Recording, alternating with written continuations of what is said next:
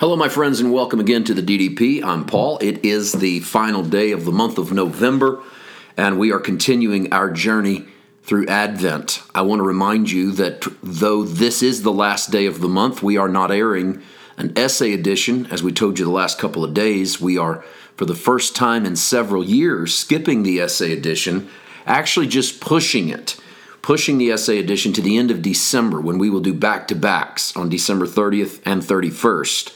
We'll do both the November and the December essay. But for this season, we're staying with Advent every day so that we together can experience just a few moments every day. I'm hoping that this podcast, I'm hoping it's not the only thing you do, but if this is a little moment of rest, a little moment of calm reflection in this podcast where you just hit play, look at the scriptures, and anticipate together the arrival of Jesus and what, not only what it felt like then and the context of the prophetic language, but what it feels like in all of us to both anticipate his arrival at the coming of Christ, but to anticipate his arrival at the different seasons of our own life.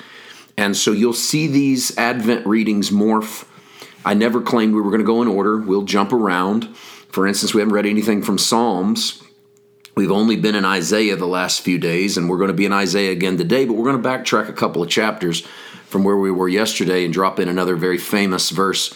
Most of these verses over the next several weeks you're going to recognize as verses we usually consider Christmas verses or nativity verses, and it's because we've grown accustomed to planting them in this season. Unfortunately, I was not raised in church environments that really talked about Advent. We just talked about Christmas, and we had Christmas Day, and I didn't even have church a lot of times on Christmas Day, only if it fell on a Sunday, and maybe not then. And that was my experience. I don't know about yours, but because of that, there wasn't this spiritual reflection, this spiritual anticipation. Just sort of all the nativity stories sort of got crammed into one service that either happened Christmas Eve or before Christmas, or maybe the Sunday before Christmas. You preach some Christmas-themed sermon to try and kind of focus us real quick around that. And in a way, that kind of makes me feel like we've so secularized that holiday that we feel the need to cram in some spiritual as we get up close to the holiday. Like, okay, let's hurry up and throw in a bunch of verses about Jesus' arrival so we don't forget the reason for the season. And I'm enjoying this year taking Advent to just slow walk my way into this season, make it an entire season, not just one day. Today I want to read from the 9th chapter of Isaiah, the famous 6th and 7th verses. It's the government of the promised son, the one for whom, and if you're using I'm using New King James in this reading, and they give a lot of proper nouns to words that typically would not be. The New King James is famous for giving the pronouns of the prophetic in the Old Testament and the pronouns of Jesus and the Father in the New Testament, of giving them capital letters. And whether or not they always nail that, because that's not in the Greek, by the way. The Greek doesn't tell you to capitalize certain words. Like, for instance, you have multiplied the nation, increased its joy, they rejoice before you. From verse 3, they rejoice before you. New King James capitalizes the Y. Well, it's because the subject is God, and so they're sort of honoring God by capitalizing. I'm not saying you should or shouldn't. I'm telling you the Hebrew didn't do it, the Greek didn't do it. But some translations do. But even if you didn't have it, I get this is the point of what I'm trying to say. Even if you didn't have these pronouns or capital letters in front of these, it would be hard to miss the subject of this prophecy. If you had no markers, you just listened, it would be hard to miss who this is. Listen to the 6th and 7th verses of Isaiah 9. For unto us a child is born, unto us a son is given, and the government will be upon his shoulder, and his name will be called Wonderful, Counselor, Mighty God, Everlasting Father, Prince of Peace. Of the increase of his government and peace there will be no end, upon the throne of David and over his kingdom, to order it and establish it with judgment and justice, from that time forward, even forever.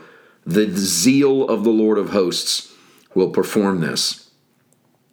We had in Christ and his arrival, we have both the child and the son. A child born into the natural earth, a son given from the heavens.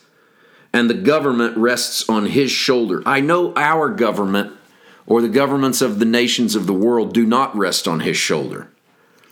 But his government, the government of the kingdom of God, does rest upon his shoulder. This scripture is not to be co-opted and belong to someone else. No politician, no president, no famous figure gets to be the child born, the son given, with the government resting on his or her shoulders. This is Jesus, because if those others, if a human can qualify for the front, then they get to be called Wonderful, Counselor, Mighty God, Everlasting Father, Prince of Peace. I don't think sometimes we realize how blasphemous we're being when we attribute some parts of the prophecy to natural people and not realizing that we're dropping the part of the prophecy that demands that be fulfilled in Christ. So whatever you think or who you think this might be, you better also call them Wonderful Counselor, Mighty God, Everlasting Father, Prince of Peace. I can see that only as he who was of David and over his kingdom. And I see that only as Jesus. Now, we could do days on Wonderful and Counselor and Mighty God. I just want to focus at this last moment of today's podcast on this thought. Jesus is the Prince of Peace in that he brings peace as a royal decree. But he's also the Everlasting Father. He has birthed all of us into a new family, thus making him a Father of the everlasting. You don't have to say that God the Father and God the Son become the same identical person in this verse, but you do have to acknowledge that when Jesus births us, he becomes a spiritual father over us, taking on the role that his father had and loving us in the way that his Father loves him. We turn the calendar to December the 1st tomorrow. We'll be back with more from Advent. God bless.